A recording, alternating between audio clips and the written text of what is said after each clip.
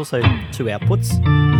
So if you've got I'm doing a session with an Irish band soon, like trad stuff.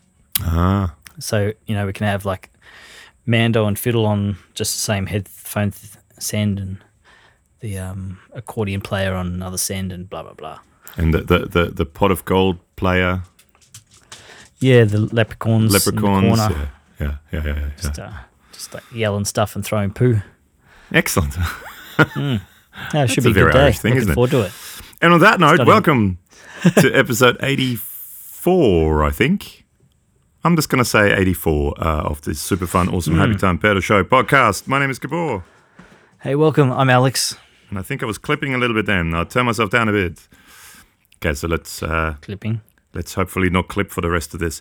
So, thank you so much for tuning in to the world's 75th ranked guitar music gear podcast. In all of Southeast Queensland. So, yes, Thank you so much for tuning in. Please don't forget the thing. I consciously now want to say it before we start this thing. Take a photo of whatever it is you're looking at and send it to us. Either email it to us, superfunawesomehappytime@gmail.com, or go to our Facebook or Instagram and just send us a message.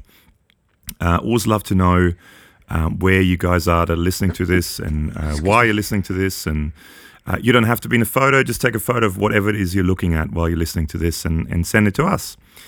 So that's that. So Alex. Yeah. How's it going? It's going all right, eh? Going all right? Yeah, mate. Just trying to stay dry now that we've done with our fire season. It's flooding. Flooding season now. Yeah. Well, we had some water come in yesterday again, a little bit. Oh, you did? Yeah, we have some continuing issues with in the house or the studio? In the house. The studio seems fine, but okay, cool. In the house, there's a patio roof, and where the patio roof is attached to the house roof, we keep having issues there somewhere in that area with water, a little bit of water seeping in. So we had some water seeping in last night, and it comes out. Basically, there's a door underneath. There's a glass sliding door. You know the one I mean. And the glass one, the glass sliding door one, yes, the one that's glass. The moves like across. Yes, that slides. To the side. Yes. Yeah. That Another one. And there's water coming in. Around the what do you call it? Like the not the skirting kind of board looking thing around it. What do you call it? The door frame. I call it door frame. Yeah. Door frame. Cool. Yeah, the door frame. So there's some water, and only drops, but it means just the ceiling is a bit wet and there's water in there, and it's not a good thing that water comes in. But it's only when it rains really heavily. So we got to work out. We've had a guy look at it a couple of times and waterproof bits, and but it still seems to be happening. So that sucks. That's not good. Yeah. Right. But other than that, so today I spent the whole morning. I just bought another external hard drive. One of those, what do you call them? Like a SSD, what are they called? Like the dock things? Yeah, like with a dock thing. 2.5-inch SSD and a dock. So I can actually now put 2 cards in. And that took a little while because I don't know. I mean, I don't know much about computers, but it only liked certain USB ports. It doesn't like all of them. Oh, really? Yeah. Okay. So it took me a little while to work it out, but now it's plugged into a USB port where it seems to work. Yep. So I've got another external hard disk to store all these videos, because I mean, God, it's so much freaking space, all these videos. So how are you going to set it up just as like extra storage? Hey?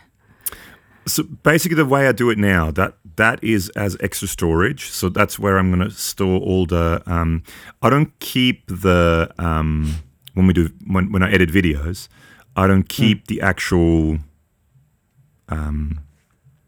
file where all the different bits are in. So I can't, once it's done, I delete that. I just keep a copy of the finished video, that same that you would upload to YouTube. The internet. And that's in a folder. But I mean, that's the thing as well. They're all like between 2 and 6 gigabytes. So you get a few of them, in a folder together, and it takes up tons of room. So that I've got this. So it's an extra terabyte I've got now, and that is going to take care of that. So that folder where I store all that is on there. But then also now, every time we shoot videos, I copy the stuff from the SD cards that are in the cameras. I copy it directly onto that external hard disk, and then. And that's something new that I'm sure lots of people know about, but I never knew about this until very recently. You don't actually have to copy the stuff onto your computer because these external hard drives are fast enough that you can actually, when I edit it in Final Cut, it reads it from the external hard disk. So the actual files don't go on my computer, because that was always an issue. Sure. You edit, I've got a 4 terabyte hard disk. And in your Mac, in my computer, yeah, well, it's pretty big. Huh? And I went for the biggest I could get. So it's 4 terabyte SSD, or fusion drive, actually they call it, not solid state. It's a fusion drive. Okay. And but the thing is, you have like 5 videos you edit with 2, sometimes 3 camera angles, and the audio, and that's like a terabyte gone. I know, it's crazy. Yeah, and then the more stuff you put on your computer, the more it slows your computer down as well. So like this now, I don't have any of those files on the computer. They're always on the external hard disk. And then I just use it via that. So that was a bit of a revelation for me, and made things much quicker now. Yeah, cool. Like it's kind of boring, but it's kind of necessary to be able to be creative with all this stuff. Yeah, because whether it's like video is obviously way more intensive. Yeah, than audio. Draw on computers than audio. But still, if you have a big recording session with lots of virtual instruments and sample libraries and stuff, that's pretty thirsty on your CPU. Yeah, it is your very. RAM, so it's So that's another thing we're going to try to do, because I've got this dock now where I can have 2 external hard disks, right? So I'm going to try and I want to get another external hard disk. Yeah. And I want to try a whole bunch, because this is actually a sort of a trick I kind of learned from, I watched the Christian Henson, the guy from Spitfire Audio, one of his videos, and he has almost exactly the same looking thing that I have, this dock for his traveling thing. Because I think in his studio he has a rack mount version of it, which Blackmagic does it, and I know Henning has one of those as well. So it's basically a rack, 19-inch rack, and you have, I don't know, maybe 4 SSD slots in it. Another one. Yeah, I think there's 4 slots. Yeah. 4 slots. And I think he uses that in his studio, and Henning has, I think, 2 of those. Of course he does. Yeah. Henning always has, but I've got now this external thing with 2. And so, I want to try and, because I've got, Native Instruments Complete. Yeah, sure. Yeah. I want to, and that takes up, a few hundred gigabytes, just all the sample library from all the Complete stuff. And I want to see if I can move that off my computer onto an external hard disk, because I don't use it that often, but then it's there when I want to use it. But it's not actually on the computer. It's stored off the computer, so it'll free up even more space on the computer. Yeah, cool. Keep it, lots of headroom there for processing. Yeah. Yeah, cool. And then the other thing I did this morning was I got because I'm kind of rebuilding my studio at the moment. And it's still a bit of a mess because I never have time to actually do it all. But I got this new interface from the good people at Audient here in Australia, Audient Australia, which is Studio Connections, Paul. They sent me this ID44 interface, which is great. I really like it. But my old interface didn't have any optical ins, but this has got optical ins, 2 optical ins and 2 optical outs. Cool. And my Torpedo Live has an optical, like a SPDIF out. So I now got all the cables, and you need this little converter box because the Torpedo Live has a coaxial. I don't know anything about this stuff. I'm very new to this, but it's a coaxial. So it's digital analog, or analog digital. Yeah, It's just different type of digital to ADAT. And then, or so you need white this little converter box that then converts it to the proper digital optical. So I bought that. So after this podcast, I'm going to do a little video where I A/B between just a normal analog using, the analog in going into the preamp in the mic pre in the Audient to record the guitars versus going optical. So now technically by going optical, you have one less AD-DA conversion going on. Because, I mean, the torpedo, for it to come out of the line out, the actual TRS out, it has to convert it from digital back to analog, and then it goes into the interface, which converts it from analog back into digital. Yes. So like this, it stays digital. So we'll see if it makes a difference in sound quality. That'll be interesting, yeah.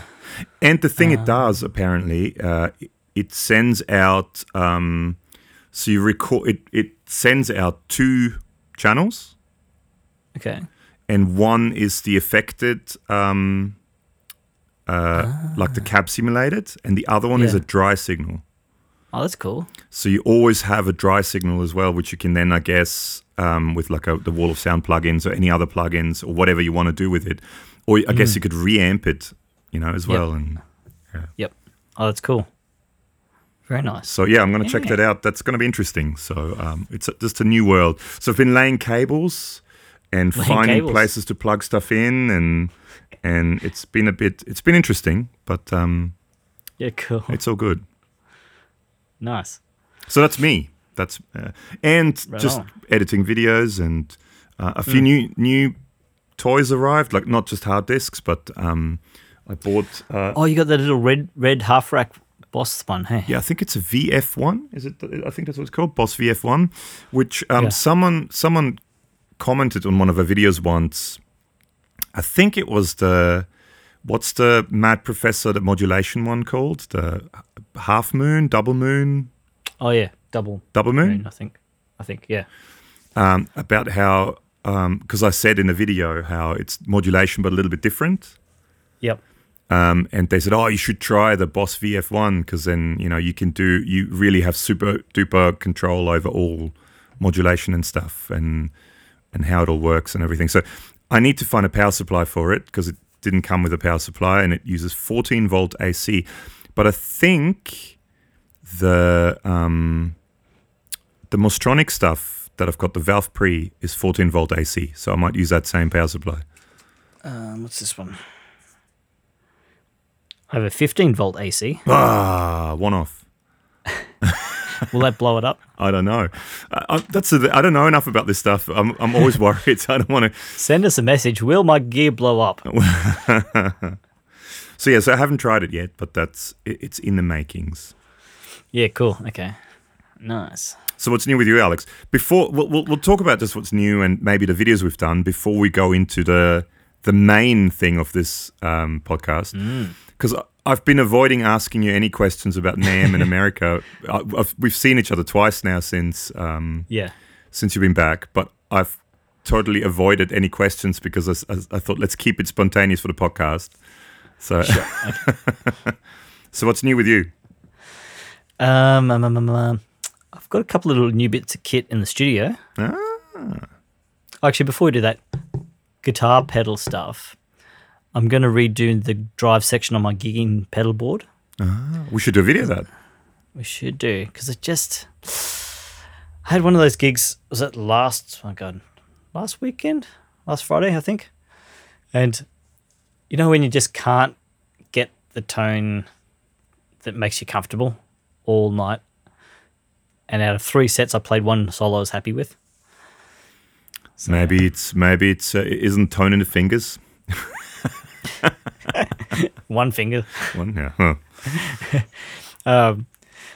It just wasn't, when you're just not quite comfortable. Yeah. And everything's a bit clunky and like bus with square wheels.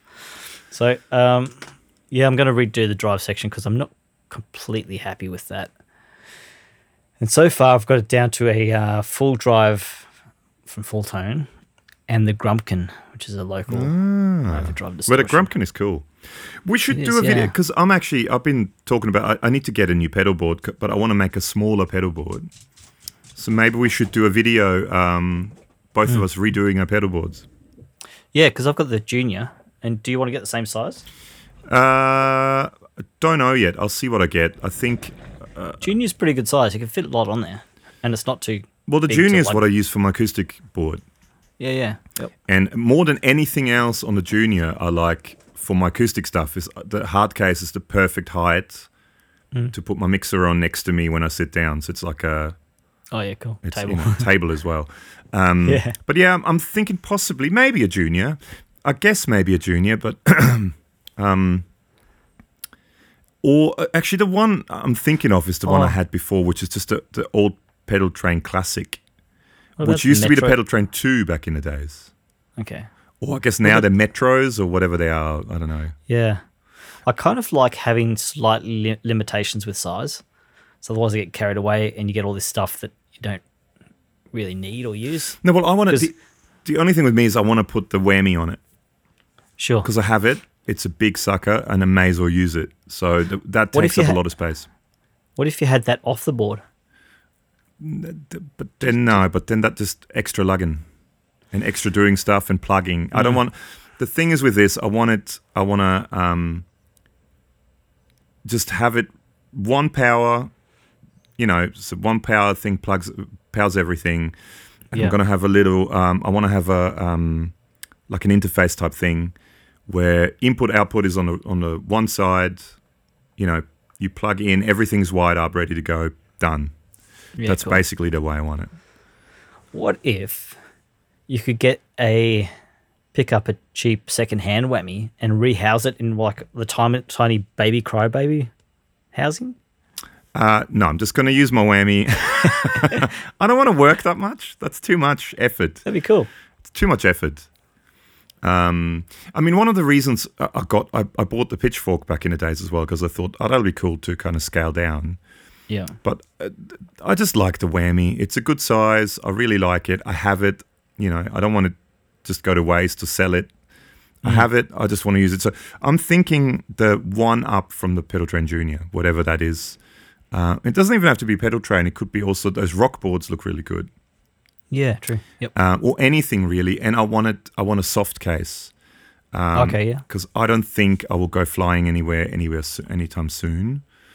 And if I do, I think I would do a even smaller rig anyway. And if it's small with soft bag, it can carry on. Yeah. And I mean, I haven't done flight gigs in quite a while. Yeah. And I'm not really necessarily that keen to do any flight dates anytime soon. So if I just do a couple of local gigs, in and out of the car, soft case is much easier, much lighter. Yeah, for sure. So I want to go a soft, like a mono case style bag. Or the monocase backpack ones are cool. Yeah, well, maybe I'll check into that and see if I can maybe even get one of those that fits. Because then I could have because I love the monocase for my guitars. Yeah. And so I could, have the guitars on one shoulder and the pedal board on the other shoulder, and then, a thing with leads in the other, in the hand. You're just in the other hand, you could have your discreetly pregnant Brazilian lingerie model girlfriend. Wow, that's very specific. I was gonna say that's a mouthful, but whatever. Well, that as well. Yeah. I want to do the same thing. Just restrict myself with Pedal Train Junior, so it's easy to get in and out. It's just one lead in and out. It's all wide up. Yeah. And I've been using switches like the ES8 and before that the Chameleon loop thing, whatever. But I think I'm just going to go without. Oh yeah. Sure. Just going direct, and I think I want to switch around a few drives. I'm really keen on the. I really like the Interstellar Overdriver Deluxe that I've got, which is cool because it's a normal drive, but then you have the quirky side on it as well. So I think I want to put that on there, and maybe a few other things, and just a couple of quirky things. But that's one of the things as well. A lot of the pedals I like are slightly larger format. So, for example, I think I would really like to have the airplane flanger on there again just to make silly noises. And the Interstellar Overdrive Deluxe is quite big, and the Whammy is quite big. So I'm thinking, way smaller than what I've got, but a bit bigger than my Junior, which is the like what I use on my acoustic board. Just a bit bigger than that. Yeah, cool. All right. Interesting. Yeah. Well, yeah, the other bits of pieces I have for the studio, I've got a, I don't know if you're interested, but it's a new 500 series unit, the Loop Trotter Emperor, which is kind of a limiter compressor and harmonic distortion thingy. And it's bright yellow, which is cool. That's cool. And I finally got my first Eurorack module too. Have you got your patch cables yet? No. They've been due like last week. Wow, that's very slow. I know. Oh, literally, these cables I ordered day before yesterday, here today. Wow. Might have to check out your eBay guy. Cable Chick. Cable what? Cable Chick. Chick? Cable Chick. It's actually Cable Chick. That's what it is. Like a small bird. Yes. Well, the logo is... Hang on.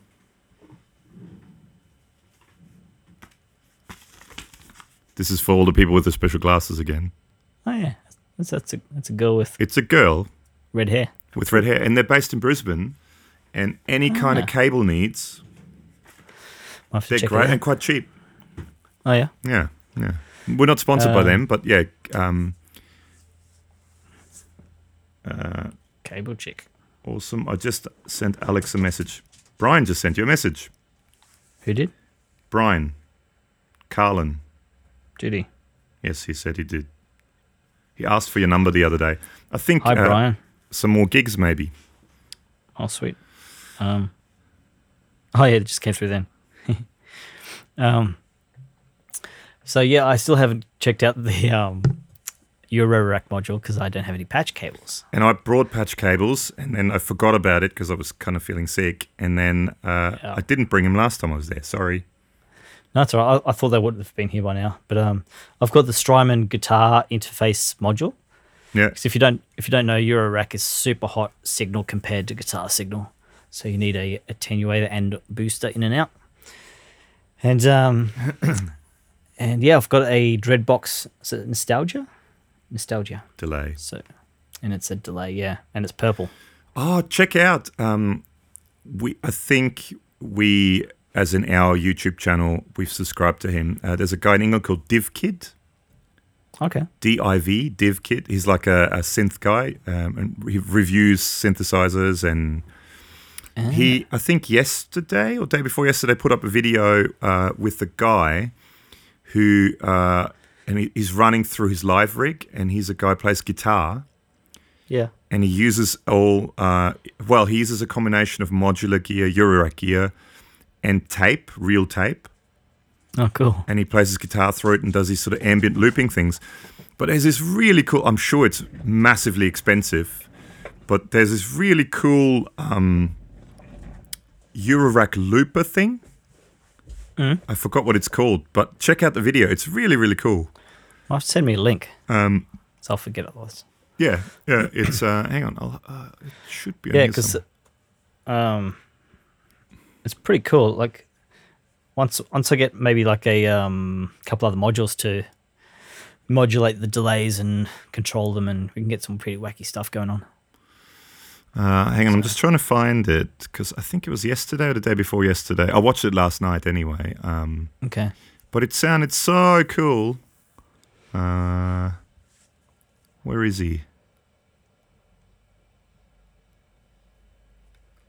Unless... I may have watched it on my channel. Hang on, let's quickly check for DivKid. Oh, yeah, we haven't subscribed to him now. No, that's his video. Okay. Here we go. So, Tape Loops Eurorack Guitar, Marcus Fisher Studio Performance Live Rig. It's super cool. Hang on, let's see if we can... This should come through if we can hear... This is an ad. Let's skip the ad.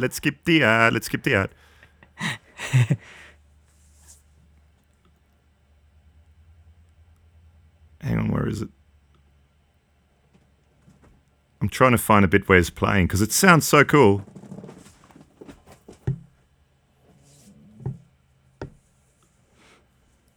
It's too quiet to come through, I think.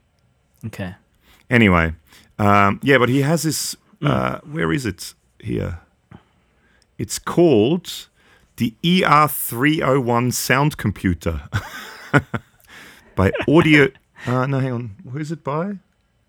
I don't know who it is by. It doesn't. Sound computer. The ER301 Sound Computer, and it's quite a big Euro rack module, but it has a screen on it where you can also you see the sound waves, and then you can select bits, and then you can make it granular, and it sounded really, really cool. Some are basically like full computers in a module. Well, that's a sound computer, that one. With a name like that, yeah, that sounds like one of. I can imagine it being quite expensive, but check it out. So I might put a link if I remember, into the notes. Okay, cool. But yeah, it sounded really. And then he had 2 tape machines. Yeah. And so it ran through that, but then also actual tape machines and stuff. So it was pretty cool. Yeah, nice. Okay, cool. Yeah. Interesting. That's probably what. Oh, I do have new headphone amps. If you care about that. Oh, tell us about the headphone amps, Alex. They are actually built by Andrew from Oztronics. Oh, hello, Andrew from Oztronics. Who have checked out a bunch of his gear now, if you haven't been paying attention. Oh, yeah, they're just available on his website, basically. He's always started building stuff when we chatted to him. He's always built stuff for himself and friends, and then it turns out that other people like it too. Yeah. It's become his business. And, this is one of those things where he just needed a good, loud, clean headphone amp for loud drummers and rock singers and stuff. And, I've got some in the studio, so we'll probably use them at some point, but also just for sessions in general. Yeah. And you're using one right now, aren't you? I am. Yes. And it just works, and it's loud and clean and simple. His stuff is always good. So. There's just one control, which is volume. Yeah. That's all you need. It's maybe on a quarter and it's loud. Yeah. So cool. Yeah. But it's cool. Other things. Oh, we've been playing with an amp that a friend lent us. Oh yes, the Transatlantic 30. The mysterious Ben that we talk about that no one's ever seen. Yes. All by himself. Yeah. Obama's elf. Yeah. Obama's elf. Yes. Yeah. So that's the Transatlantic. What's it? TA30. TA30. The Mesa thing, and it's kind of Foxy thing on one side, like a top boost and normal channel, and the other side does the crunchy tweed thing, and then also some high gain stuff. It sounds cool. Yeah. You're not totally in love with it, are you? You like it? I like it, but it's. Yeah. I think it's too similar to the stuff I've got here. Sure. Yeah. So for me, I'd like something a little bit different, and I'm actually a little bit lusting over an amp I showed you on Gumtree at the moment. So the white one. The Engel Screamer. Yeah. So I might try and sell some stuff and see if I can buy that, because I did a video of the Mark II, but I mean I think it's voiced the same. It just has a few extra features to Mark II, but this is a Mark I. But it was re-Tolexed and a new grill was put on, and Engel, a lot of it usually is quite black and quite, because it's angry, it's metal. Metal. But this one was re-Tolexed in a white Tolex, and it has a copper grill on it. It looks so cool. It looks very classy. It's actually pretty cool, yeah. And it's the Screamer 50 head, and I'm quite keen on maybe getting that. So you never know. You might see that later on, just for something different. Because Engel has quite a unique sound. They have their own sort of sound. Yeah, it's cool. And speaking of Engel, we just did a bunch of videos with the Engel cab loader, using it as a power amp and speaker emulation, running an amp in a box pedal into it. Yep. So we did 2 videos, one a low gaining one and one a more high gaining one. What were your thoughts on on both, either or both?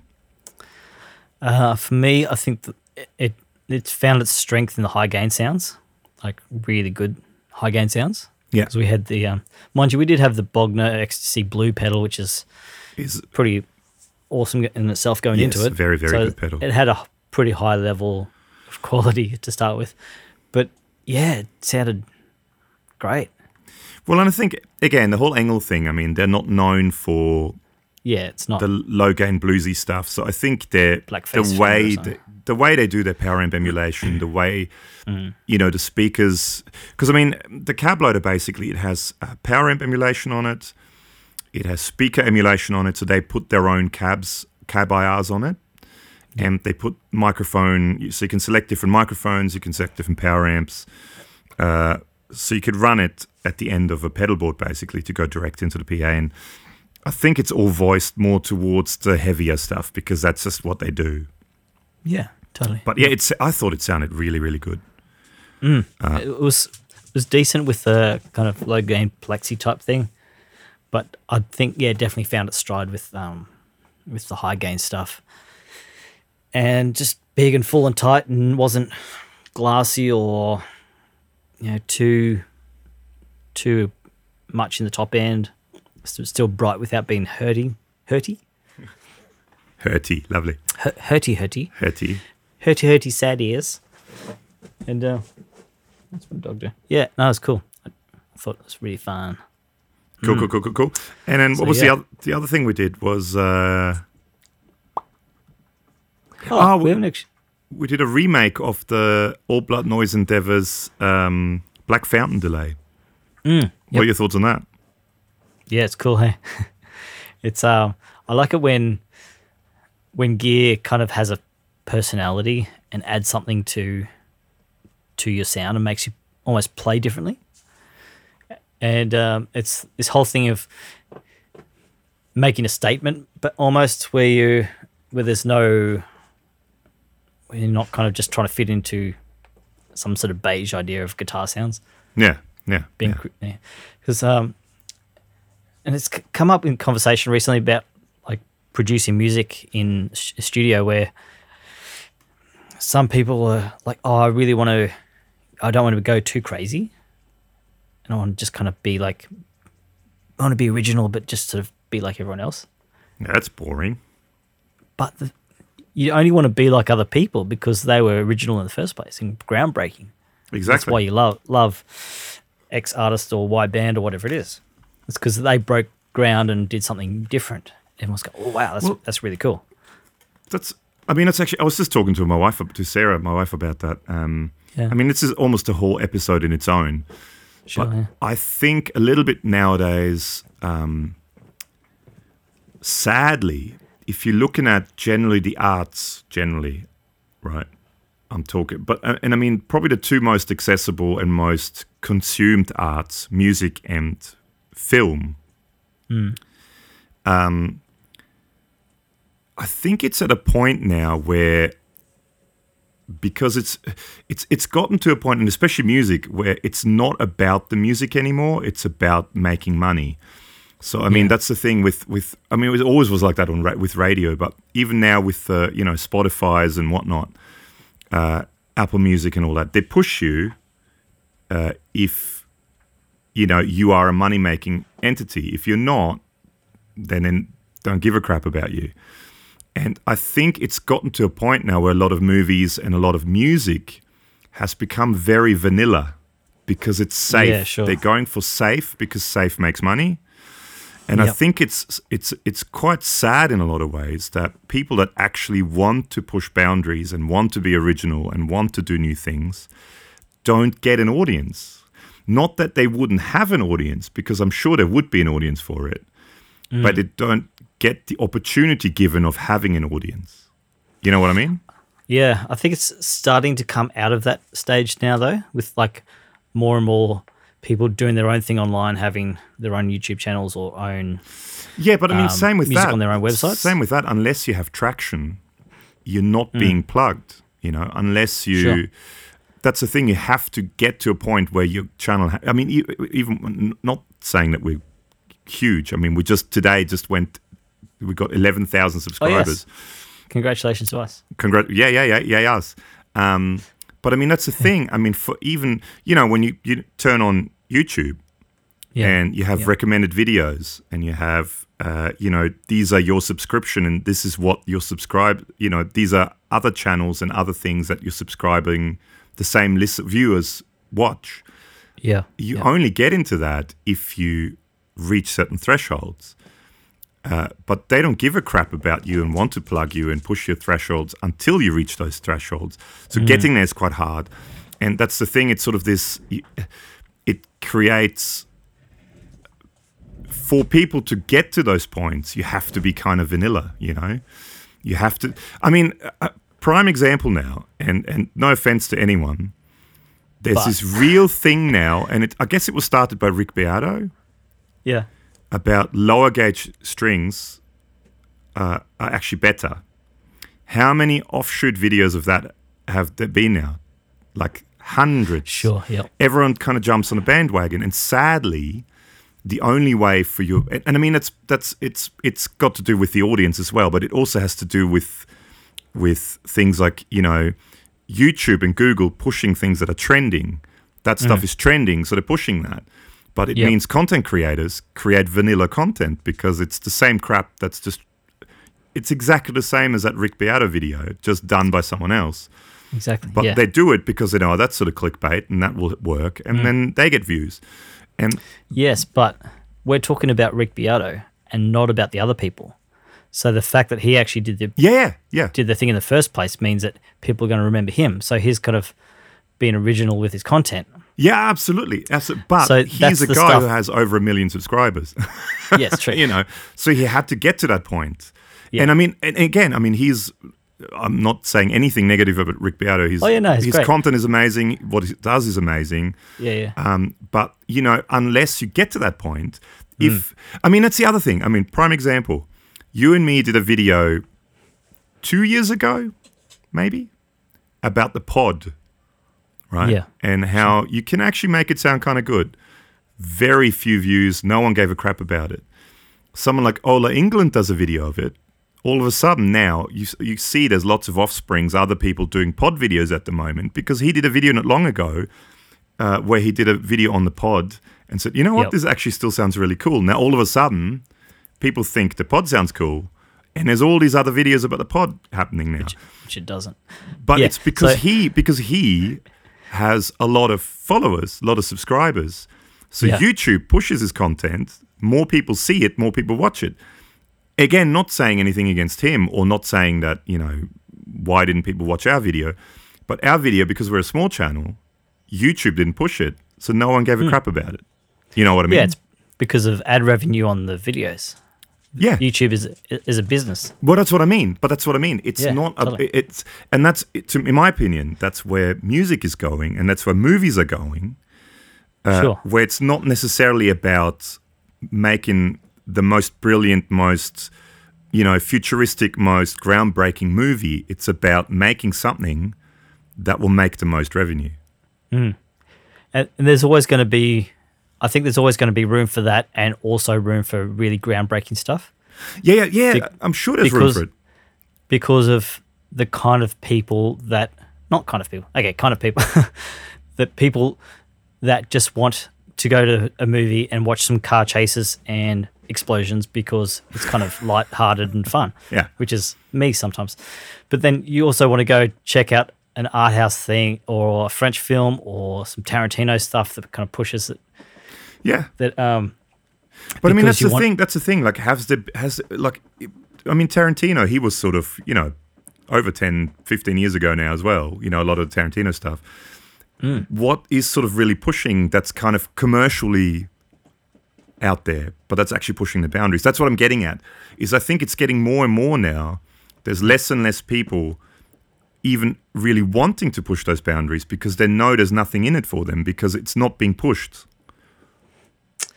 I don't know about that. I think there's still both sides of the coin. It's just both sides are getting more flooded. Everything's getting more flooded. So you kind of just have to look a bit harder to get A or B. Well, you don't have to look hard to find A because A is what every time you turn on anything media related, you see previews for, the big movie which is exactly the same as another movie, just with a different title. Sure. And Yeah, but that depends on what, like, if you watch free to air or if you watch something else. well, that's anything. The kind of platforms you look on is going to dictate the kind of advertising that's on there and the kind of media that's being pushed. So if you just watch SBS or ABC, you're going to be advertised to you for different content. But if you're watching Channel 9 or something, or Channel 7 here... No, but what I'm talking about is you turn on YouTube and there's like a movie trailer. It's not the outhouse movie trailer. It doesn't matter. All I'm getting is, I think, to me, and especially if you listen to radio, right? You turn on the radio, commercial radio, anything like... there's different genres, of sort of styles of radio stations, but you turn them on and you almost guaranteed you listen to it for half an hour. There's not much difference there. It all kind of sounds the same. Sure. Because it's this vanilla thing that's being pushed, and that's being pushed. And I know there's different places, but it's the same. You go, anyway. Like I said, this could be an episode in itself, and we're 40 minutes into this, and we haven't even talked about your trip to NAMM yet. So let's maybe, if people want to hear us talk about this for a whole episode, we can do that. Sure. But yeah, I just find it. Me personally, I just find it's getting to me. It's getting more and more put to a point where people that want to push boundaries are not necessarily recognized because it doesn't make money, so it's not interesting. Because only things that make money are interesting. I think it's always been like that too. Yeah, but it's getting worse now. You think? I think it's getting worse. If you think back, and again, we can talk about this now for another 20 minutes or half an hour.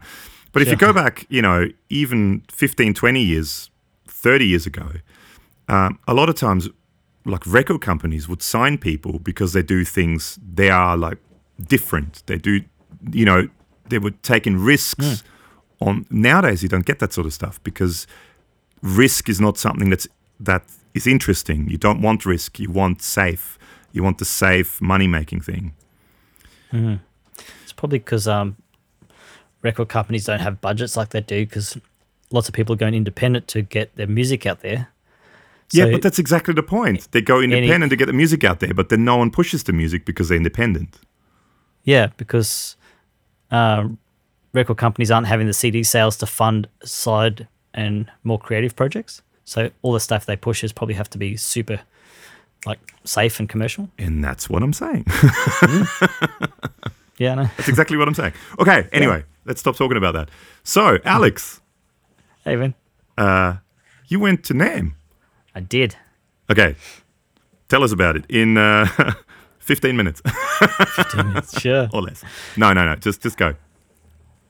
Well, we went to Los Angeles a couple of weeks ago now. And Los Angeles. It was, City of Angels, man. CC. Did you go under the bridge downtown? Went under a few bridges. There weren't any trolls there. And did you lose your love anywhere under a bridge? Not that I remember. Okay. Sorry, I'll shut up now. And went down to Anaheim to the NAMM show. Okay. And so if you haven't been down to Orange County at Anaheim, it's basically literally across the road from Disneyland. So all the streets are kind of like manicured with the perfect palm trees and the perfect hedges and that kind of thing. Because we were talking about this with the Uber driver on the way in, that how much crazy money there is from Disneyland in that area. Oh, would have to, yeah. All the offshoots, like accommodation and food and blah, blah, blah, blah, blah. So, yeah, it's kind of pretty... and apparently there was something to do with local government that in Orange County, sort of like 10, 15 years ago, it was one of the most lucrative kind of populations in California. Okay. And then there was something to do with a local politician buggered something up, and now it's slipped, and there's something to do with like a mistake was made and they lost a bunch of money, so it's now not so much. Was it a Governator? I'm not sure. I think it might be before then.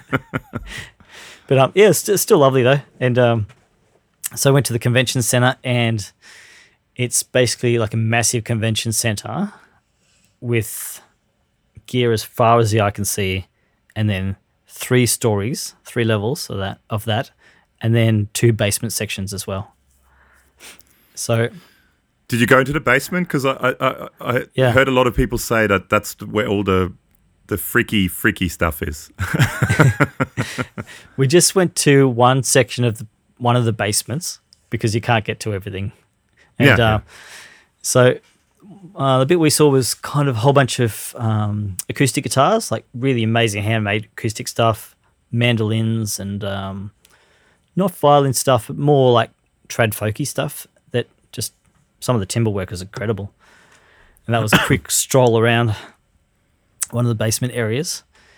And we mostly hung out with the guitar gear. I would have liked to see some more studio gear and maybe some live sound stuff just for the other work I do.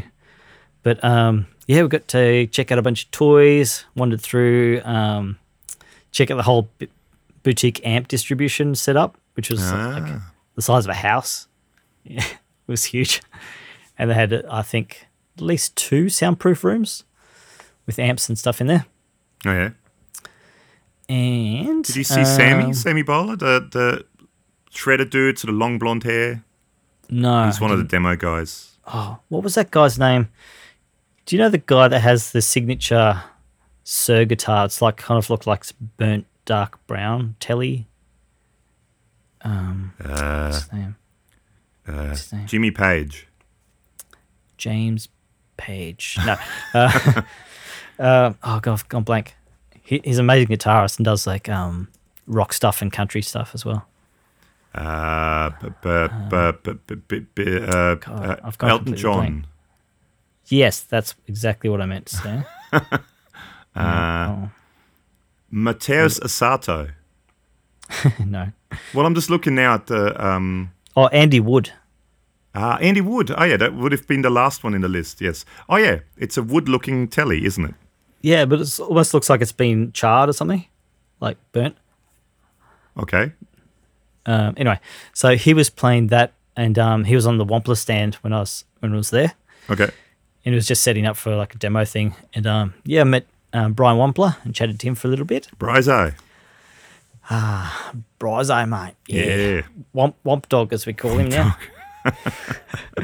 No, he was really lovely. We chatted about gear for a few minutes, and did he know who we were, or? Not sure, but I mentioned that you went to 42 Gear Street and how he was going to go or something. Yeah, and he doesn't like flying. He couldn't make it or something. Yeah. Well, I don't know. I think the official story is he couldn't make it, but sure. I think actually, from what Henning was saying, is he just doesn't like flying. Okay. He's not a flyer. That's right. There's lots of things I don't like. So Dutch people mostly. So it kind of started. Yeah. Yes. No, yeah. And so we started chatting, and then Andy Wood started playing. We kind of both stopped and just listened to him for a minute while he was setting up. And he was demoing the Pinnacle, that Wampler drive. Yeah. That sounded incredible. So I might have to get hands on one of those. No. It's like, oh, damn. That's cool. Well, I did a lot of talking to, what was his name? I forgot his name now, but the guy from Boutique Amp Distribution at Henning's place. Mm-hmm. And everything looked like, yep. Dennis, that's his name, Dennis. Dennis.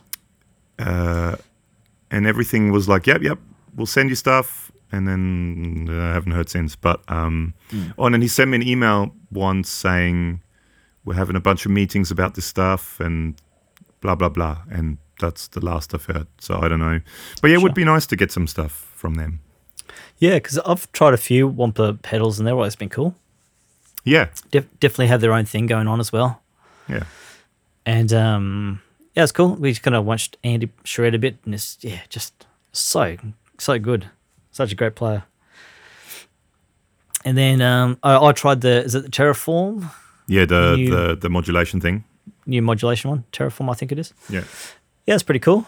So in most of the booths, they have basically like a guitar and headphones set up so you can try pedals out and do that without just making a stupid amount of noise in there. And it was really busy because we went on the Saturday. We were there for like 10 hours all up, so it's kind of a massive day. But we it was really busy, but it was still really easy to get around. Well, actually, we found that with all of LA, there's heaps of like really thought out good logistics with people, and like at LAX, they have this whole basically a massive car park with just for Ubers and taxis.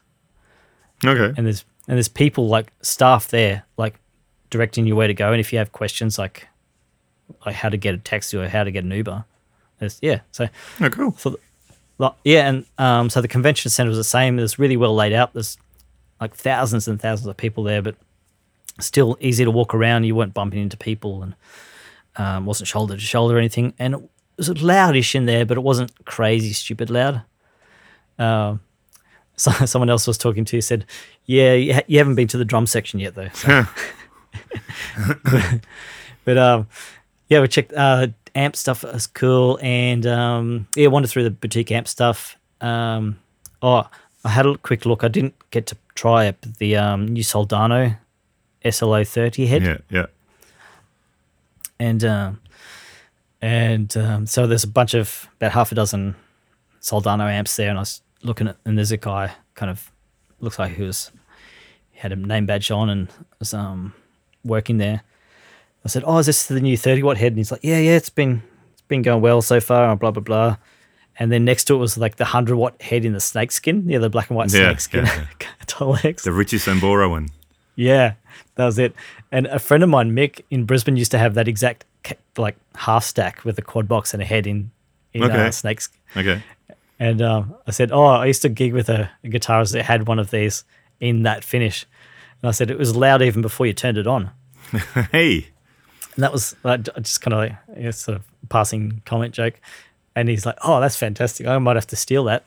And it turned out it was Mike Soldano that was chatting to. Oh, cool. He was really lovely too. Yeah. Talked to him a minute, and then wandered back around that. And then what else did we do? Saw a bunch of guitars stuff. Had a look at the 2 Notes and Rev Stand. booth. Yeah. Booth, yeah. There was just... They were like a lot of booths where they just have people demoing the stuff, and they didn't actually have like company representatives on the day, or they might have been off doing meetings or something. Yeah. So I just kind of just said they didn't realize that we'd done the giveaway with the rev pedals and that kind of thing. So yeah. they were just just there for demoing stuff. And then actually one of the coolest guys I met was Eric from Frost Giant. Oh yes. He was a dude. So as soon as kind of I said, "Hey," he's like, and kind of realized the connection, and end up chatting for quite a while. And he's like, "Oh, if you thought that was cool, check this out." And he has this another fuzz with a crazy, like more intense spluttery gate on it. Oh, cool. And he's doing we need to drop D talk riffs and stuff. We need to talk and get some more stuff of him, because I really like that fuzz. That Saint the Sufferance. That's a killer fuzz. That was fun.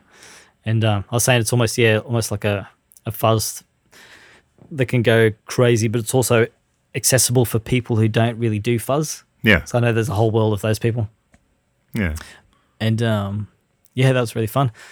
Chatted to him for quite a while. And just up on that same sort of booth, there's a kind of like maybe like half a dozen pedal builders. And Alex from Anna Sounds had a section up the other end of that same booth, and checked out his crazy fidget spinner pedal. Oh yeah. You kick it or something that makes the modulation. Yeah, so it has this. It's like a like a CNC cutout spinner, like with three arms or something. Yeah, and basically you can hook it up to their tremolo. Yeah. And you can either set it for like ramp up or ramp down. So, for example, if you have it ramped down, you flick the spinner and it goes at a certain speed, and that's the speed of the tremolo. And as the spinner slows down, the tremolo rate slows down too. Ah, yeah, that's cool. Yeah, yeah. It was really neat. And again, I got to muck around with that, and they just have like an amp sim or like a two notes type thing. Yeah, you can put headphones on and noodle away. And that was cool. And checked out their spring reverbs and stuff. And I might have to chat to him again about getting some more stuff on the show. I really want to try the reverb tanks. Yeah, they were cool. But I think I would really, because a lot of people go for the more, the smaller one or the medium one, so you can put it under your pedal board and all that stuff. I want to try the really big one just because everyone says that's not really spring reverb, that's sort of the next level. But I just really want to try that. I think that would be cool. And actually, is it Studio Connection? I think Studio Connection's who we just started dealing with here with Audient. Yeah. They do Anasounds here as well. So maybe between Anasounds, Studio Connections and us, we can work out a few things. Yeah, that'd be cool. Because, they're kind of doing some cool stuff at the moment. And if you are in France, Alex does also pedal building workshops, I believe. Yeah. Which is kind of pretty cool. And you can, to build some gear together. Yeah. I think he's even doing one in London, maybe coming up soon. Okay. I think I saw on their socials. That's cool.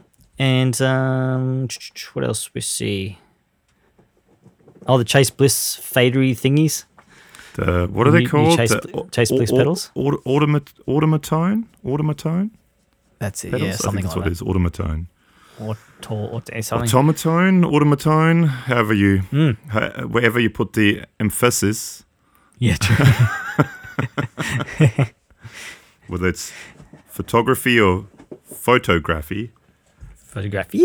It's I just posted today. I put the picture up about 11,000 subscribers. Thank you to everyone. And Phil McKnight. Hi Phil, if you're listening, by the way. Know Your Gear, Phil McKnight. He did a live stream a couple of weeks ago, I think. Anyway, and I was on and I said, hey, Phil. And he's always lovely and says, Gabor, how you doing, man? From the Super Fun. And he can never remember the name. And he said, what you guys need is a jingle so you can remember the name. And he just wrote, awesome, guys. Congratulations. But you still need a theme song. So maybe we should write the jingle.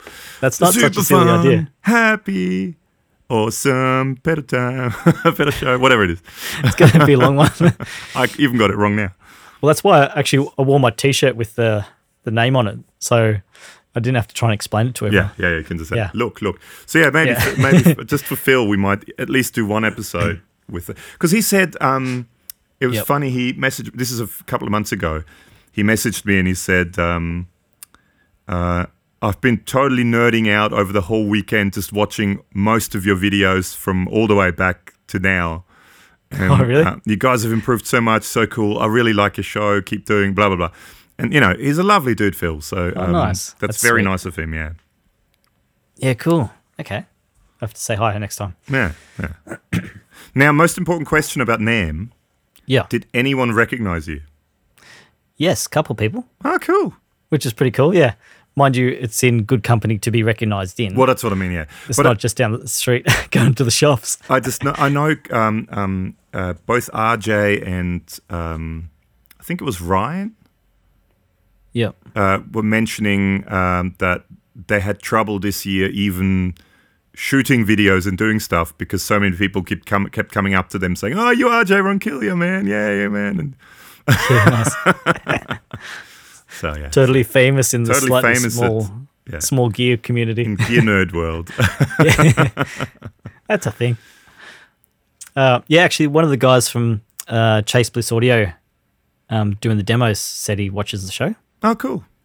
Yeah, he was really cool. We chatted for a while and talked about gear and stuff. I can't remember now, but he was really nice. Oh, cool. And, so the Chase Bliss pedals. I tried the preamp. Yeah. That's interesting. Might need some time with that. Well, I'd love to get my hand on both of them because the reverb sounds killer too. But I really would like to try because it's based on the Benson preamp pedal, but then it has extra stuff on it. It has all that extra EQ on it and the fuzz on it and all that extra stuff. It does have fuzz, I'd really like to try the Benson preamp as well, because lots of people rave about that. Yeah. I was playing and I didn't realize there was a fuzz circuit on it at first. Okay. I'm like, wow, some of these preamps are really crazy, like over the top. And then there's a big button that says fuzz in the middle. Yeah. That gives it away. But I thought the reverb was like really cool and probably more accessible. Like if you plug it in and you get pretty cool sound straight away. Well, isn't it based on like an old lexicon, basically, that everyone uses, that everyone used in the studios back in the day? Could be, yeah. Because I think one of the cool things about it as well is you've got control over. Like you can assign how much reverb you want for different frequencies. So you can have, the low frequencies can have less reverb, but the higher frequencies have more reverb and that sort of stuff. Yeah, the details escape me. It's been a couple of weeks now. Yeah. But it was really cool. Well, hopefully, you never know. I mean, they've been really good to us and sent us stuff in the past, so you never know. They might send us some, which I'd absolutely love that, yeah, if they would. Would be cool, yeah. And, it's a cool idea marrying the whole, another way to marry analog and digital control. Yeah. And processing and stuff. Yeah. What else? Oh, yeah, so checked out the JHS booth, which is like all white. The whole thing was white. Have these like white pillars with some pedals on there. Yeah, he's got a thing with white and red, I think. That's the two colours he really likes. So that was kind of like super hip LA sort of apartment kind of vibe. Okay. Everyone else is I just got some gear onto the table and they themed the whole thing. I did play the new drives, the cheese. What's the cheese one? I keep forgetting that. Hang on, cheese ball. Let me have a look. Let me have a look. Cheese ball. Maybe cheese ball. Ball cheese. Balls of cheese. Balls of cheese. The old balls of cheese. Yeah, so I played the balls of cheese. Yeah. Pedals. Hang on. JHS pedals. Let's have a look. I don't want to go to YouTube. You're looking on the internet. Yeah, the internet. Here we go. JHS pedals. No, I don't want to go to their shop. I just want to go to the freaking website. Here. While you're doing that, oh yeah. Pedals. There's the one with the sneaker on it, the Paul Gilbert one. I tried that too. Where is it? Yeah, remember I saw Eric do a video of the of that cheese pedal, and it sounded really cool. It's cool. This is cheese ball compression, cheese preamp, fuzz distortion. Here we are. Cheese ball. And it's got a slice of cheese on it. Cheese ball, distortion fuzz, and it's based on the old Love Tone one, I think. Lovely balls of cheese. Love Tone ball cheese. Wait, that's it. I'm gonna stop talking. Yeah, I think it's based on a Love Tone Big Cheese. I think that's what it's called. The Love Tone Big Cheese. That's what it's based on. Oh yeah, I know the ones like kind of like wide and big. Yeah, and they had like inputs up the top, and they made they're really big, massive, and I think they were made in England, and I'm pretty sure actually I just heard somewhere the guy who originally made those is now teaming up with Thorpe Effects. Oh yeah, yep. And they're gonna rebuild a lot of them in with Thorpe Effects. Yeah, cool. Huh. There you go. So yeah, the Paul Gilbert one was okay. I didn't really dig it that much. Okay. But I really like the cheese ball one. Okay. And what else we do? Wandered around for a while, checked out a bunch of guitars. Oh, I saw all the Reverend stuff. Oh, yeah? That just looks fun. They look really cool. I should have made notes. We, I went and saw RJ play. Oh, yeah? at the Dario booth in the afternoon, and yeah, sort of watched him, and he was playing with some other guy, and they'll just do like 10, 15-minute demo thing of just playing some blues stuff. Okay. And the other guy pretty much soloed the whole set, the whole 3 or 4 songs. But it kind of made me realize how solid that RJ's rhythm playing is, like how actually really musical and right on the money that is. Did you see that video he did with Tim Pierce recently? Yeah, some of it. That's such good playing on that. Like, Yeah. crazy good playing. Yeah. He's a great player. Great player. He just comped and played chords for like 15 minutes, and I started listening to the chord changes, like rather than the actual soloing. Okay. Because it was like, it's actually really good. It was just two electric guitars. He's one of those guys, RJ, you think he's great, and then he'll do something, and he goes, "Oh, I never quite knew he does that sort of stuff, and that's really, really good as well." and then, I know. And then a couple of months later, you see something else, and you go, "Oh, hate people with talent." Yeah, just really good in everything, and all these little hidden talents that all of a sudden come out, and you go, "Oh crap, he can do that as well," and he's really good at that. Yeah. So that was sort of he's great. Yeah, very fun to watch. There was as far as the demo thing, we saw a few kind of demo stuff, mostly from metal guys. I didn't know who the hell they were, but they were really good. 1 or 2 of the booths had like how you get headphones for silent discos. Okay. They had that for demos for like they'd have people like 50 people, 60 people with headphones on, standing around just watching some guy go. And you take the headphones off, and all you hear is like. Yeah, totally. And then, so when we were watching RJ, Mike from China Guitar Skeptic was on the other side of the kind of crowd that built up around it. And afterwards, came over and said hi, and then started chatting. And, we ended up hanging out for pretty much the rest of the day. So Mike's that was great. Hi, Mike, by the way, if you are listening. We had a good time. Yeah, Mike's awesome. Mike, I very much enjoyed hanging out with Mike. It was very cool. We kind of checked out a bunch of stuff together, and he'd been there for 3 or 4, like pretty much the whole time. Yeah, like all the pre-stuff, and he's like, he goes, "I've been here for days," and he goes, "I haven't even seen the Fender booth yet." Yeah, like that's how crazy big it is. Yeah. So we went upstairs, and we did take a bunch of video, which I might try and salvage some, but it must have been the wrong frame rate, and all the fluoro was a flickery on most of the footage. So it's a bummer. But I think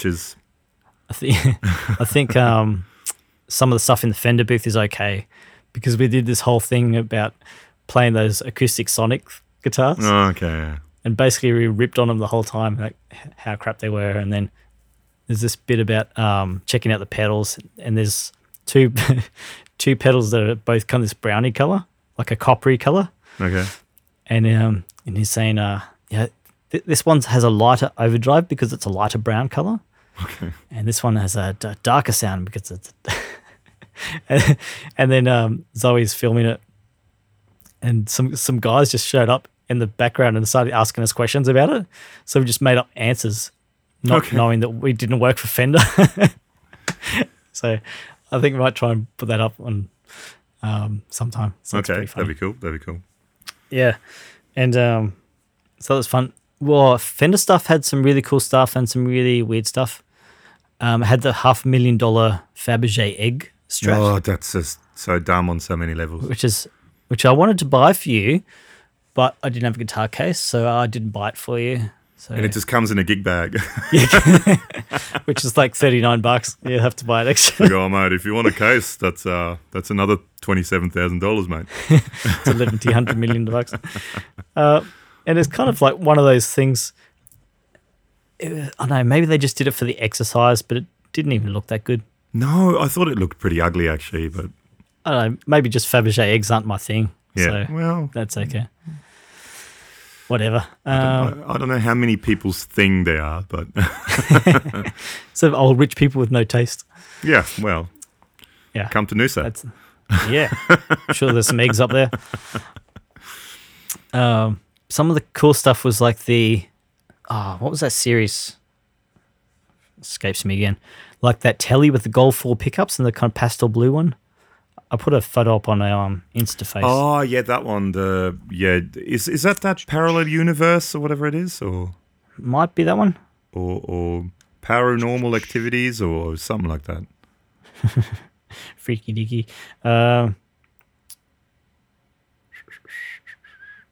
I'm not sure. But they did some really cool stuff. Like there's actually one that looks a little bit like Aboriginal dot painting. Ah. But it's actually like it's that kind of those patterns and stuff. But it's not that, but it's that kind of vibe. Some other like really cool relic stuff and things like that.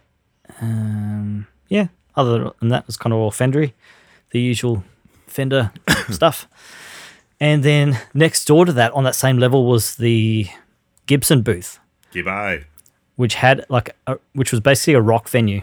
So they had this massive stage and like a line array PA flowing from the ceiling, and rock bands playing loud all day. Just there's even like a schedule at the front of the door, like what bands you can come and see on the rock stage. Crazy Gibson kids with their rock and roll music. I know, with the rocking and the rolling. The hipping and a hopping, yeah. But the whole room is full of guitars, like all the demo stuff. So you kind of like check out a guitar, but there's a loud band in the corner, not on the corner, but against the wall. Huh. So yeah. Did you go quiet? I'm trying to work out this guitar. Can you keep it down, please? I can't hear my Epiphone. Actually, speaking of that, some of the new Epiphone stuff's pretty cool. Okay. They've changed the headstock around to look a little bit like the old Gibson headstocks and stuff. Okay. Like There was a big unveil of the new headstock, and yeah, it does look cool. It does look better, I'd say. they still just seem so douchey to me. The whole Gibson thing. It's just douchey people. I think Fender and Gibson are the same for me. Like I like some of their stuff and really don't care about other stuff. Like some stuff really talks to me, like that telly with the gold 4 pickups and the kind of sort of almost like thin line scratch plate kind of thing. That was really cool. But if like a Strat in Sunburst, I couldn't care less about it. Yeah, no. You know, and just another Les Paul I don't really care about, but I'd really like a 339. You know, so Sorry, just speaking of Strat, did you see RJ bought a new Strat? No, I didn't see that. Because he's going through a Hendrix phase. He bought a left-handed custom shop Paisley Strat. Wow. But it's actually left-handed. Yeah. So he plays a left-handed one right-handed, so wrong way around. It looks... But still, the trembars on the top, everything's it's an actual left-handed one that he but yeah, custom shop, and it's a kind of a Paisley finish, and the scratch plate is all Paisley as well, but not that kind of pinkish or blue Paisley, but like I think it's like a burst kind of Paisley. He did a live stream actually earlier on today, and he was talking about that. Did he put a picture up? No, he hasn't put a picture up yet. He did a Instagram live stream earlier on today, talking about I got my new guitar, and it's this Paisley left-handed Strat. But because he was doing a live stream on his phone, it was flipped around the other way, so it looked like he was playing a right-handed Strat upside down left-handed. But anyway, sorry, keep going. I just that's funny. It was an interesting looking guitar. Yeah, cool. That was kind of Gibson and Fender stuff. What else did we do? It's kind of a blur. We did walk around a lot. We lined up for coffee for about half an hour. We did take snacks, which Mike ended up ripping on us because we always wanted snacks all afternoon. And take some food. And there is water everywhere, which is cool for such a big place. Like, again, it's really well laid out. There's like 10,000 people there every day. And didn't have to really line up for toilets or water or anything except for coffee. But was it good coffee, or was it that bad American drip coffee thing? No, that was sad coffee, that one. Sad coffee, yeah. Actually, most of the food in the States was quite good, but we went to decent places. We just didn't go to In-N-Out Burger and, But In-N-Out, but everyone talks about In-N-Out Burger. That's the one I Sure. would go to just to check, because especially I think Josh Scott talks about it. That's like the best place ever, In-N-Out Burger. Yeah, right. So, yeah. And, So did you see any famous people? how famous? As in, like, did Stevie Wonder walk past you and go, "Hey, I recognize you from that YouTube channel"? You know what? He didn't, and there's probably a couple of reasons why he didn't say that. Really? So we kind of hung out all day, and then we have to say big thank you to Adriano from Mod Devices. Oh yeah. They 'Cause, smuggled you in. He made Pastors happen for Zoe and himself, and we did hang out with them for a bit. Actually, before I tell you about that, they had this guy demoing, had like this crazy 6-string custom bass, and he was demoing the gear. The And Mod he was Devices just- stuff. Yeah, and there is kind of sitting in the booth, back of the booth, just playing this like the coolest hip envelope filter bass lines. And we were chatting away, and I kept sort of like zoning out, listening to his bass playing. It was really, really cool. So I have to find out who he was, because I'm sure he's got amazing content somewhere. Oh, I'd say so. And what was I going to say? Oh yeah, Adriano. So we caught up with him because we've done a bunch of stuff with them in the past with some demo stuff and checked out the gear.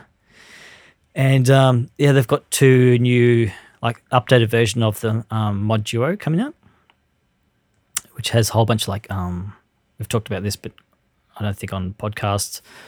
Basically, like almost like a machine. Actually, I've got here the Native Instruments machine, like the touch sensitive. Yeah. I'm not sure control pads you can play. So they're kind of getting into the world of like more producer side of sounds and like desktop control of synth and amp stuff. In all honesty, that's what I use it for. You know. That's, Yeah, sure, me too. Yep. So and they look really cool. Like that's a the Duo first X, yeah. That's what you're talking Yeah. about. Yeah. the first generation's like it's all functional, but it's kind of just a black box with a couple of screens. But now it's kind of looking exciting too, which unfortunately does appeal to people going into a music shop and. Oh yeah, look, of course it does. Yeah. Yeah. We're all that vein, really. So of course we are. That was really cool, and they're doing a little one called a dwarf, which is basically like a scaled down version, which physically smaller too. I'm pretty sure we're going to get one of them soon. Yeah, he mentioned that. Yeah. When they're all done and finished prototyping and stuff. But he said the little one, it only has like a fraction less processing power, so it's not like half the amount of. No, that's the thing. Yeah. And it's like way like at least half the price, but only has like 10% less or whatever it was, less processing power. Yeah, I think that's something. If we get that, that's something that may end up on my pedal board. Sure. Because that's something that's. And it's like more pedal board friendly, the physical size of it. Yeah. But they were like in the like synth world, I guess. Yeah. At NAMM they were kind of next to Korg and a bunch of other big synth companies. Well, I think their stuff has really gone more towards the synth guys. Which is, I think that's one of the reasons they got us to do some videos with them and want us to do videos for them with guitar, replicating guitar sounds.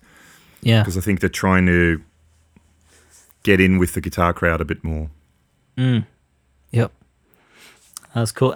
He was actually super lovely, and we chatted for quite a while, and I introduced him to Mike, China Mike, and they got on well too. So that was fun. Well, hopefully there'll be some. Maybe they'll start working together a little bit too, which would be good. Yeah, and then it was kind of not long after that. I think I'm just trying to remember the order of things. I think I might have gone and check out some more pedals for an hour or two. And then by that time, it was kind of the end of the day, 5 or 6. Okay. That's when they And release we, the hounds and get everyone to go out. What's that, sorry? That's when they've released the hounds. Yes. Or the bees. The bees. Or the hounds with bees in their mouths. shooting And then, so there's this kind of three buildings that make up this whole complex of the convention center. There's like the main building, and I think there's a secondary convention building, but wasn't involved with the show. But the third one is the Hilton Hotel. Yeah. Which is, I guess, like hotel for people going to conventions and also for Disneyland across the street. Yeah. So there's like heaps of business there for a big hotel right in the middle of everything. Yeah. And so in kind of between the three massive, huge buildings, there's kind of like a couple little streets for people dropping off and taxis and all that kind of stuff. But they block most of that off, and they put a big stage in there, and they have performances and things. So basically, at 6 o'clock, the whole convention center empties out onto the street, which is blocked off in this kind of thoroughfare. Yeah. And then they put a band on. And Mike says, I wonder who's going to play tonight. It was Earth, Wind and Fire last night. Yeah. Like, oh, cool. Damn, missed that one. And, who was it? There was Earth, Wind and Fire, but they had a guest singer as well.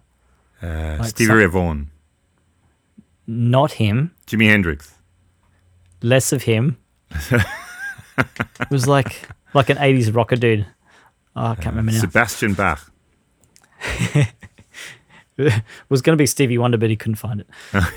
He got lost. Hey. John Bon Jovi. Sure, we'll just say that. Okay. So we wander out there, and he said, actually, that's who we're hanging out with. Carl Golden from their mates too, both from England. Yeah. And he also, if you don't know, he has a massive YouTube channel. He's a YouTuber, and there was another guy, Mike Bradley. God, what was his? No, another artist, like a musician artist guy. Who he was actually a fan of the show too, in LA, dude. Musician. Yeah. God, from LA. Anyway, yeah. Eddie Van Halen. Stevie Ray Vaughan. Was it Stevie Ray Vaughan? Was it Stevie Ray? Anyway, there's Ray Charles. Zoe and myself. Yeah, Ray Charles. That's it. Yeah. Yeah. Cleverly disguised as a 25-year-old white man. Mason Stoops. No. I'm just trying to think of names of... Oh, what's his name? He was really cool. I'll find it later and let you know. And so there's probably about half a dozen of us went across to like the at the Hilton where the kind of valet parking drop-off thing is in front of hotels. Okay. They block that all off and make it a bar. So we went in there and had beers and then watched the band, which turned out to be Tower of Power. That's pretty cool. Which was very cool. And Mike had never heard of them. Mike. Shame on you, Mike. I think I remember, maybe it was last year or the year before, Henning did a video because he tries to always stay at the Hilton, so it's easy to get to NAMM.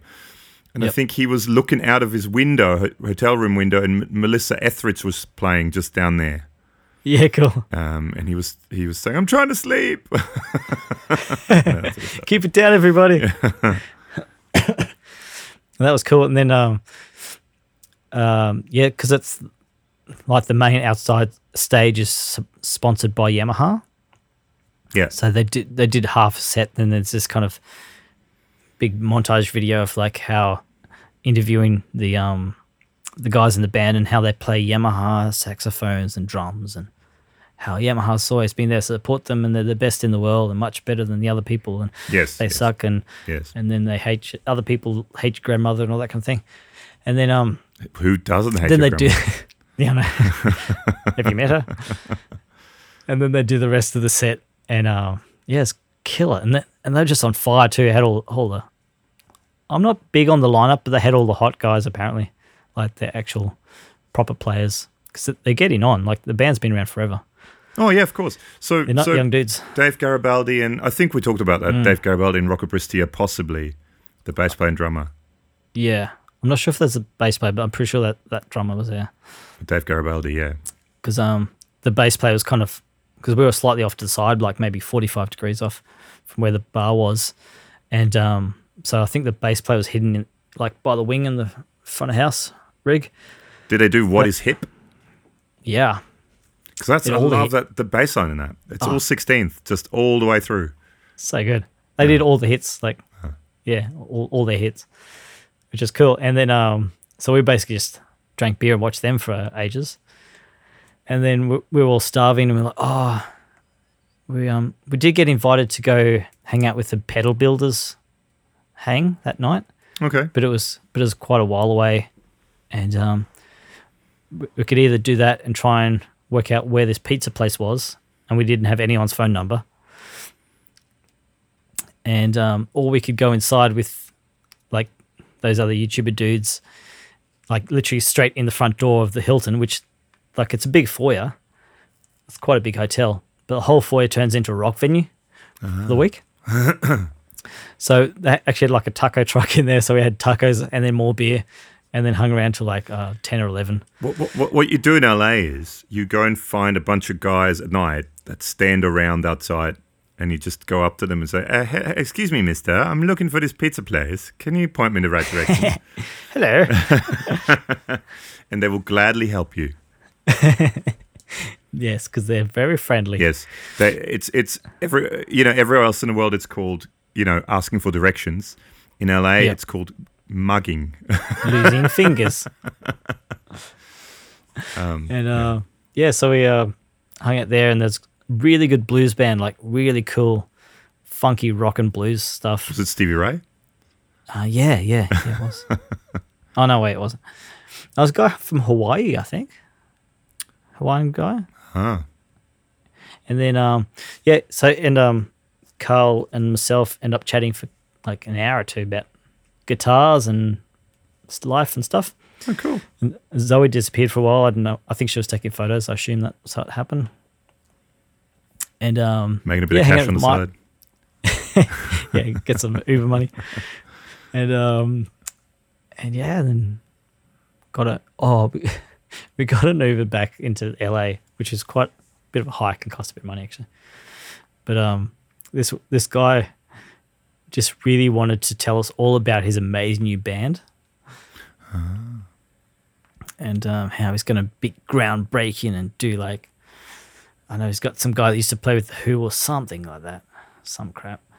And it's going to be like the most inventive music you've ever heard. Of course it is. Like cool bro. How's the Uber driving going? But yeah, he basically moaned the whole trip that he wasn't getting to hang out with other famous people. Oh. Like driving them back. Did you say, don't you know who I am? Yeah.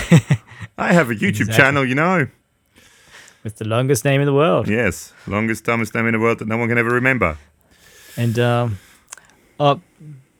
couple other cool things in California, went to some cool guitar shops. Probably should mention before we wrap it up. Yeah, we've gone about an hour and a half, so yeah, we should. Sweet. Yeah. I went to Guitar Center in Hollywood because it kind of have to. It's just like any other guitar shop, but the back room. Make sure you go to the back room if you go there, because that's where the cool stuff is, the vintage stuff. The vintage room, yeah, I've heard about that, yeah. And I was very kind of tempted by a 50s K archtop. Ah. That was really cool. That was really fun. And a whole bunch of really cool tweed amps, like little, like really old little Fender tweed combos. Some lovely stuff in there. That was fun. I ended up buying a pedal, the OCD, actually, we just did the video of. Oh, yeah. That came from Guitar Center Hollywood. Which is pretty cool. There was going to be more shopping at guitar places, but the 2 days I kind of had free to do stuff when we came back to LA from San Fran was like a Sunday and Monday, and turns out that Norm's Rare Guitars is closed Sunday Mondays. Ah. So I didn't get there. Ah, well. But I did go to a really cool place in San Francisco called Real Guitars. Pretty sure Real Guitars, and those guys were super cool. I actually almost bought a guitar there, but the neck was like quite a strong V shape.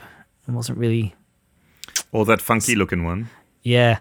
So the story was there's this local guy, like in the next suburb in San Fran, that builds guitars, all one-offs. And he said they've sold like 50 or 60 of his guitars. They're just really cool, really unique. And to the point where if they try and put an order in, he'll just say no. Like, okay. He only He builds what he wants to build. Yeah, like, this is what I have for sale. Do you want it? And they said, yeah, we'll just take everything he wants to give us. So it was a Warmoth neck, but he built all the body from scratch. It's kind of like this clunky, squarish Jazzmaster Jaguar kind of body. Yeah. And it's kind of like almost like a whitewash pastel blue color. But it had this really cool Diamond pickups. Yeah. That just sounded cool. And you to could the have point gotten where a different neck for it, or you could have just sanded the V back. sanded the V, get a belt sander on. Yeah. And I was sort of playing it for 5 or 10 minutes, sort of umming and ahhing whether I needed it in my life. And it wasn't that expensive, maybe like $700 or $800 US. Okay. And shoulda. Yeah, I don't know. I just never got on with V-necks. If you had it for a month, you'd be fine. But yeah. No, I'm not a big V-neck guy either. I think you either go one or the other, but swapping between guitars would be a bit weird. Yeah. Jeff here, he had one of the, or still has one of the Eric Clapton's signature, the Martin Triple O's. Oh yeah, and it's got quite a pronounced V-neck on it as well, and I never got along with it because of that. Yeah, it's okay. Yeah. Some people dig it, some people don't. Yeah.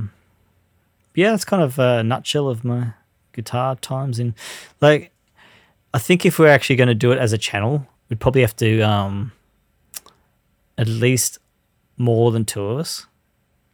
Yeah, well, I think, and to get like someone filming and someone help set up and then cameras and stuff, because it's kind of a big animal. I think for me, if I'd go, and I think a lot of channels sort of approach it like that now as well, it's more about meeting people and making contacts. I think rather than actually the filming side of things. Because, I mean, there's guys like Henning who do good job filming everything. From a guitar side of things, the Anderton's guys, they do all that sort of stuff and they have a whole crew with them. And I think if I would go, for me, it would be more about, I think I would make a list of people I would like to go and see and then try and go and see them, which I know is difficult, but... because some are there and some are not there. And like, even chatting to Brian Wampler, he was like super lovely and all the time in the world for you, but even after 2 or 3 minutes, someone came up to him and said, "Oh, we have to go and meet so and so." Yeah. So there's like, it's kind of everyone's in that boat. So you kind of, if it's there, you kind of chat to people, and if they're not, you just check out gear. That's where hopefully things like 42 Gear Street, which there is talk again now about 42 Gear Street 2 happening this year. So is that different to 42 Jump Street? No, it's exactly the same. Oh, it's exactly the same. Is it 42 Jump Street? All we do is... is it number 42? Is it 20?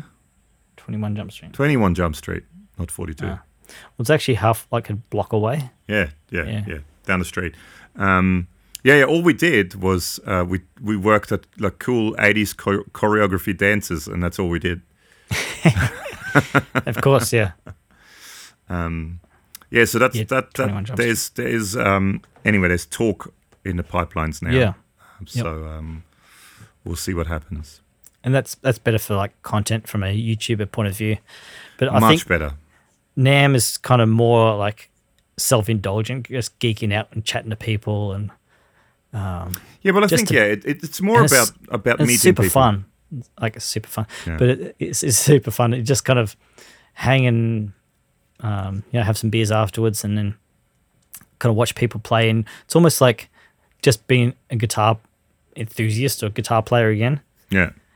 rather than and yeah, it was really cool. I'd definitely go again. Yeah. Yeah. Well, maybe you never know. We might end up doing it. Or we could maybe the Summer NAMM in Nashville. That's another one, possibly. Yeah. So I'm sure we could score a com from a few friends. We probably could. Yeah. Or just sleep in the streets because it'll be summer.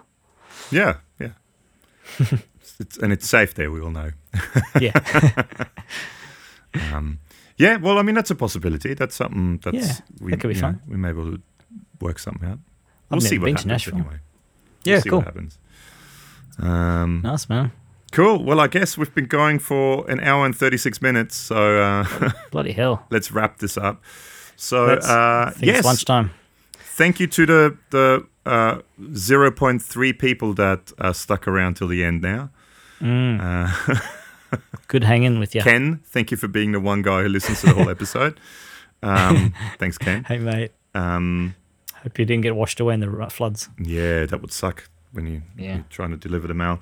So on that note, thank you so much for listening. We'll be back in 2 weeks with more, maybe with Mike. You never know. We'll see what Mike's up to. Maybe have a chat to Mike. Sure, yeah. That'd be fun. Or if not, then with someone else, or maybe just us. That's nice and vague. You will find out. So on that note, thanks, Alex. Thanks, folks, for hanging. We'll see you next time. We'll talk to you next time. See ya. Bye.